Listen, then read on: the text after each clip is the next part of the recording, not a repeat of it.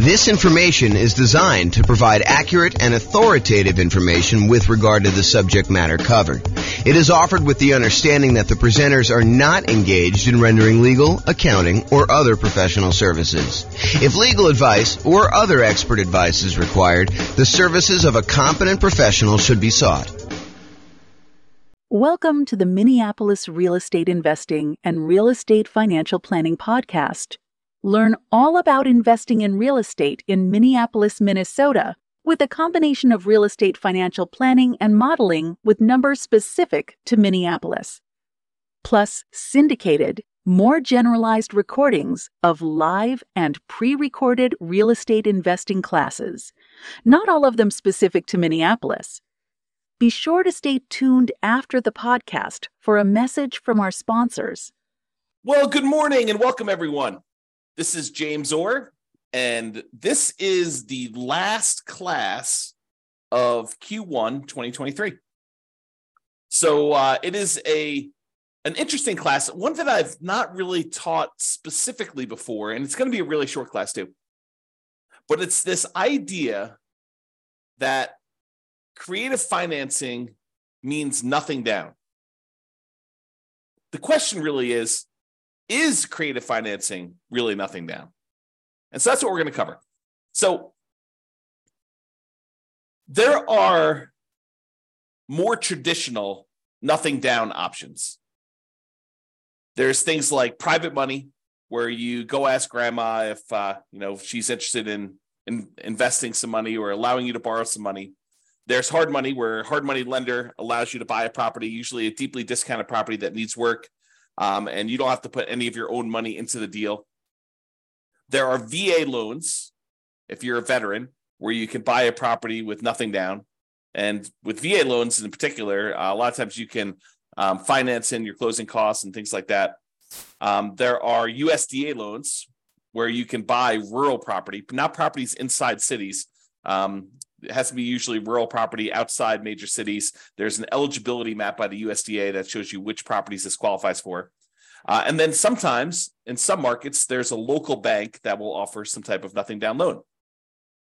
But then there's the whole family of creative financing. The things like subject to and owner financing and wrap financing and agreement for deed, installment land contracts, or lease option, lease purchase, like all of the different creative ways that real estate investors like to buy properties. But are those really nothing down? Because I think there's this misconception out there that creative financing is a euphemism for nothing down financing. And you can buy creative deals with nothing down, with no down payment. In fact, why don't I cover that now? I plan on covering it a little bit later, but I'll jump ahead and I'll cover it now.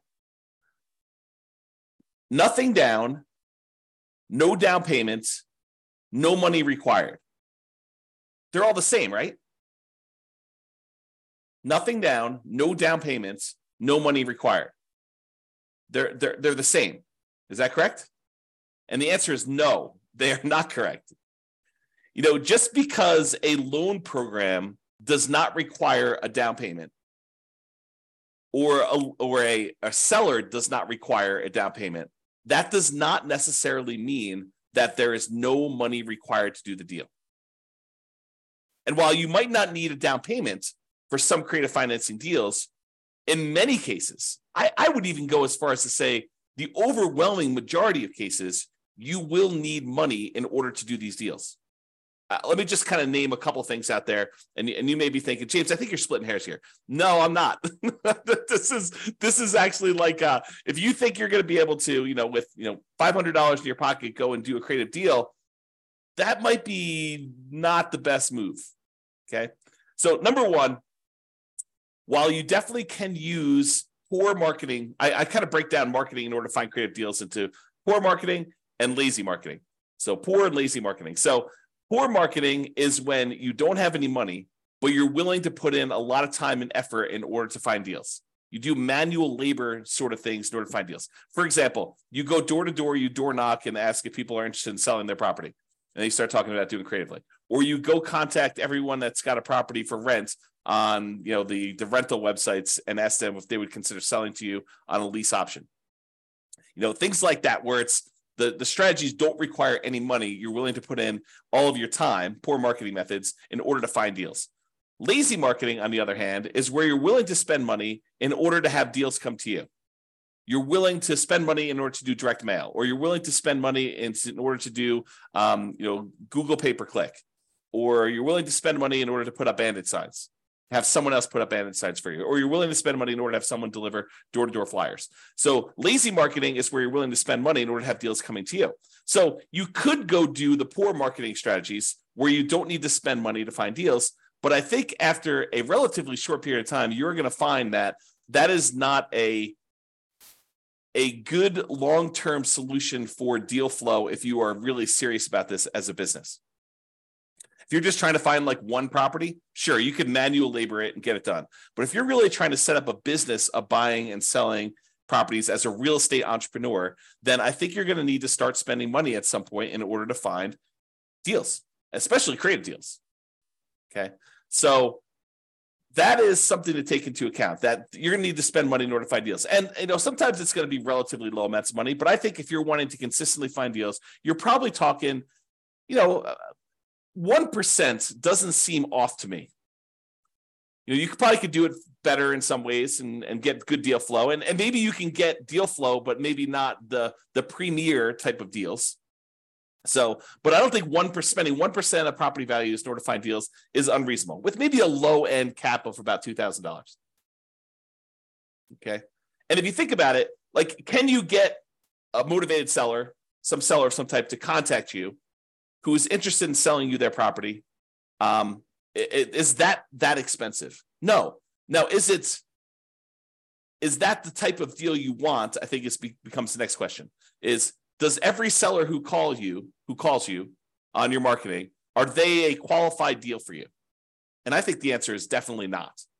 In fact, you could go and be stricter in your deal criteria and only do deals that make sense. Man, I'm going off on some crazy tangents right now in my head. Like, just because a deal does not require down payment, does that mean you should do the deal? Absolutely not. Sometimes those are the deals you want to avoid. There may be a reason why it's nothing down. But sometimes you'll get a great deal where it does make sense to go buy a property and it's nothing down. Okay. So you will need money to find deals, I guess is where I'm going with this. So that's, even if it's no down payment, you still got to spend some money. And, it's usually 1% or so in order to acquire the deal that way.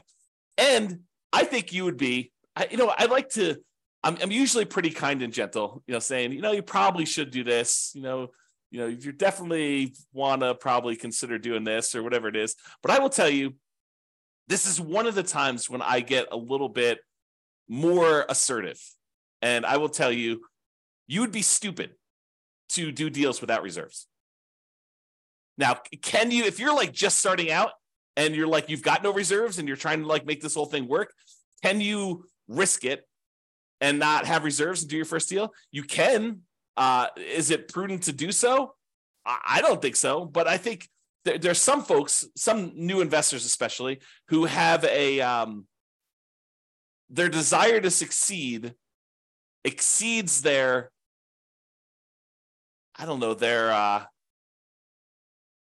ability to be sensitive and prudent and to kind of be safe.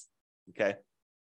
So you can do that, but I think you should have 6 months of reserves for every property that you buy. And you can't use the reserves for another property as reserves for the new property. I think that's a conservative position, but I think it's the right position. So if you're going to go buy a property and you're going to go buy a, $400,000 property, and the monthly payment on that is, $2,200 a month, probably need about $13,000 set aside in order to have that done. I mean, 2,000 times 6 is $12,000 plus, 200 times 6 is another 1,200. So, somewhere in the $13,000 range in order to have adequate reserves. So is that nothing down? Well, it's no down payment, maybe, if you can get the deal with no down payment. But is it no money required? Absolutely not. And a lot of times when you're buying these creative deals, sometimes you're buying your pretty houses, but a lot of times when you're buying properties for motivated sellers, there's some deferred maintenance. There are some repairs that are required. There are some capital expenses that need to be paid in order to acquire the deal in the right way. And so a lot of times you'll need some money in order to do repairs. Now you can go buy the property very creatively, and you could market it as a fixer-upper to the right tenant buyer who wants to come in, trade sweat equity for getting into the property. Maybe you're willing to do that. So you could sort of overcome that. But I think not having the money to do those repairs, if you can't find the right tenant buyer, may not be the most prudent thing to do either. It's kind of like part of the reserves. And repairs are different than reserves. Okay. The money you set aside for maintenance and repairs and capital expenses on properties, that is not your reserves. They're different. And if you happen to be in a market where you're buying these properties very creatively, and one of the reasons you're able to get them with no money down is because the sellers really don't have that much equity in the property, you might have, maybe even likely to have, especially where interest rates are up now, maybe if you're taking over existing debt on properties from when interest rates were really low, it might be a little bit different. But if you're dealing with properties where they bought them and the interest rates were at 6.5%, 7%, you're more likely, I would say, to have negative cash flow on the property.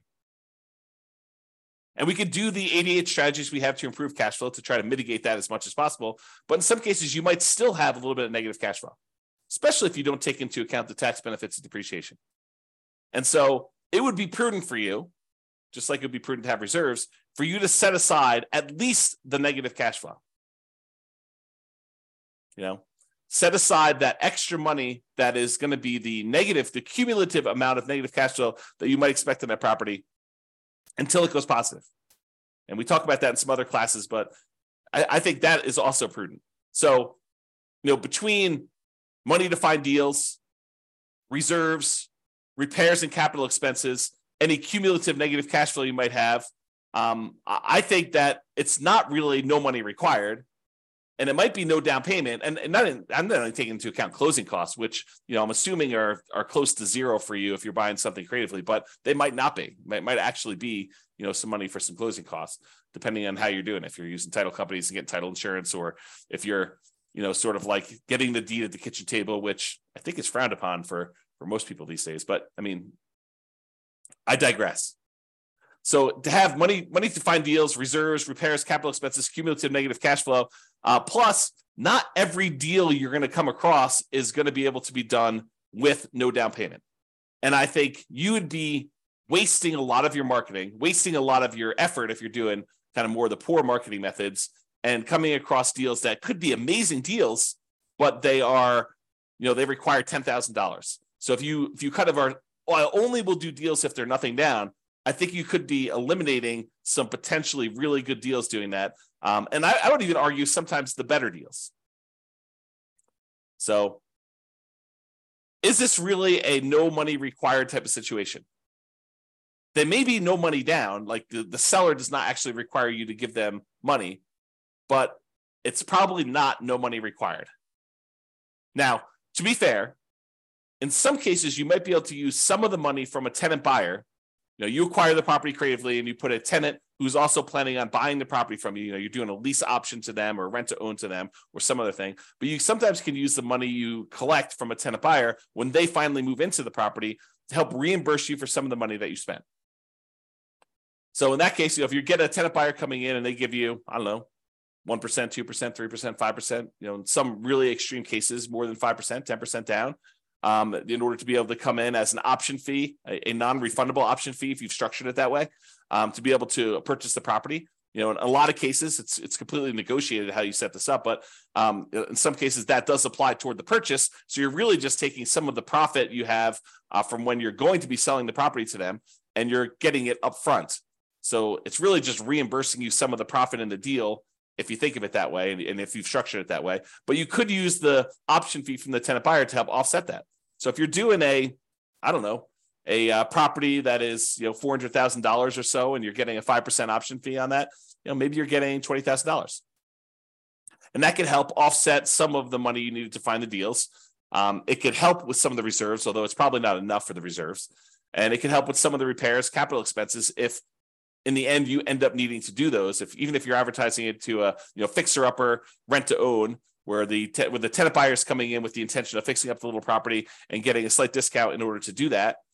And if you have negative cash flow on it, maybe that helps offset a little bit of that. But it's hard to use that money to replace everything you're going to need in order to do the deal. So I don't think that creative financing is really a no money required type of situation. It may be nothing down, but I don't think it's really a no money required situation there. Okay, so let's go look at the different types of creative financing, and then we'll walk through kind of like whether I think that you're likely to find these with nothing down, or if they're kind of like in the universe of nothing down, and we can just kind of look at it that way. So here's the 6 types of creative financing. I kind of grouped them into 6 groups. Owner financing is when the seller does not have a mortgage on the property. They have to own it free and clear, and they decide to act like the bank. They become the lender instead of you going out and getting a loan on the property. And so I think because this is negotiated between you as the buyer and the seller of the property, that you could negotiate with them in order to have this be a no down payment type situation. Now, you're probably going to have some closing costs unless you get the seller to pay for those. You probably do need reserves. In some cases, you might need repairs, just like all the different things we talked about. So can you get a no down payment situation with owner financing? Yes. I think there are times, and it is probably more common than getting nothing down, where the seller is willing to do owner financing, but they might require you to have a little bit of skin in the game, a little bit of down payment. So I think the unicorn sort of situation is a no down payment situation, owner financing, and you definitely can get this. And honestly, you could structure these in a way where you can make it so that it looks like no down payment to you, but it's technically not. For example, just as one hypothetical example, you could go get a hard money loan as a first mortgage for doing owner financing, give the seller most or all of that amount. So, you have $400,000 property that's owned free and clear by the seller. Part of your structure in the deal is you get a hard money lender to loan you $40,000. You give the seller, or maybe it's $50,000. You give the seller $40,000 of it. You keep $10,000 to help offset, some of the money that you need in order to acquire the deals and some reserves that you need to make up or whatever it is. And then the seller finances the rest. The remaining $360,000 in this case that you owe them. Okay. And so you could structure that in a way where it doesn't look like a down payment to you because you borrow the down payment as a hard money loan. And even though the hard money loan might be, 8, 9, 10, 12, 15, 18%, whatever it is that you're able to negotiate for your hard money terms, or maybe it's a private loan. Maybe you're able to get much better rates on those. But that could be a way to do it. So owner financing, you definitely could do no down payment, although I think you're more likely to find ones where the seller requires some down payment. And I think there are strategies where you could kind of overcome that. Wrap financing is where the seller still has an underlying loan on the property, and they decide to finance the whole purchase for you and keep the existing small loan in place, and they'll collect the payment. They'll keep part of it. They'll use the rest of it to pay off their smaller loan as you make payments. So, for example, $400,000 property, the seller now owes $100,000 on it, but they agree to finance the full $400,000. So they collect the payment for the full $400,000. They take part of the payment that you're paying them, and they pay off a little bit of the underlying loan. Okay. Another way to think about this, it's subject to, but where the seller is still involved and has recourse if you stop paying. That's another way of saying it. And at least in Colorado, the division of, I think it's the Division of Securities, prefers that you structure it that way as wrap financing rather than taking over the property subject to. Okay. So can you do those with nothing down? Absolutely. Are all of them going to be nothing down? No. I mean, as soon as the seller has some equity, I think that they are motivated to ask you for some of the equity that they have in a lot of cases. Okay. So again, you can do those with nothing down, but might not be completely likely. What about loan assumption, where you formally go in and assume responsibility for the loan directly to the lender? Like the seller has an FHA loan with really good interest rate, and you go in there and you formally assume the loan. Can you do that with nothing down? I think in theory you can. I think the challenge is in a market where property values have gone up very rapidly in the last few years, it might be hard for you to find a property where the seller is willing to let you assume the loan and they don't want any of their equity. right? So if the property was worth $300,000 when they bought it and they got a really good low down payment, 3.5% down FHA loan with a really good interest rate, but now property values have gone up, $50,000, $100,000, and that property is worth $400,000. It might be hard for you to convince the seller that taking over their loan balance at whatever it is, 280, is a good solution for them when they're leaving $100,000 plus in the deal. So they may want down payment. Now, if they just got the loan a couple of years ago, where property values have gone down since they've got the loan and they have essentially no equity, and you want to formally come in, assume the loan, move in as a house hacker or a nomad and buy that property with really good, low interest rate FHA financing or something on that, is that a possibility? Sure. That could be nothing down. What about the rent to own, lease option, lease purchase family, where you are renting the property from a seller and you have the option or purchase contract to buy the property at some point in the future? Could you structure those where it's nothing down? I think you could. I think you're more likely to find a deal like that where you are putting at least a security deposit down and probably a security deposit and a small option fee. So probabilistically, you're more likely to find those where it requires a little bit of money. But I do think that you could, in theory at least, find a property where the seller is willing to allow you to rent the property and have an option to buy it or a purchase contract to buy it. And I think there would need to be some motivation there in order for you to do that. What about the agreement for deed, bond for deed, contract for deed, installment land contract kind of family of creative financing options? Again, I think it's very similar to the rent to own one. I think that you probably could find a seller, at least in theory, who is willing to let you do that with nothing down. However, I think most of them are going to want some type of down payment. And then finally, subject to.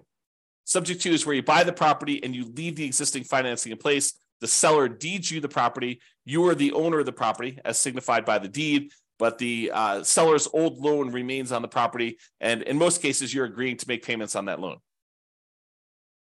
Could you buy properties with that with nothing down, with no down payment? Yeah, I think if the situation was right and the seller owed an amount that was the full amount that you'd be willing to pay for the property, sure, you could structure that as a nothing down deal.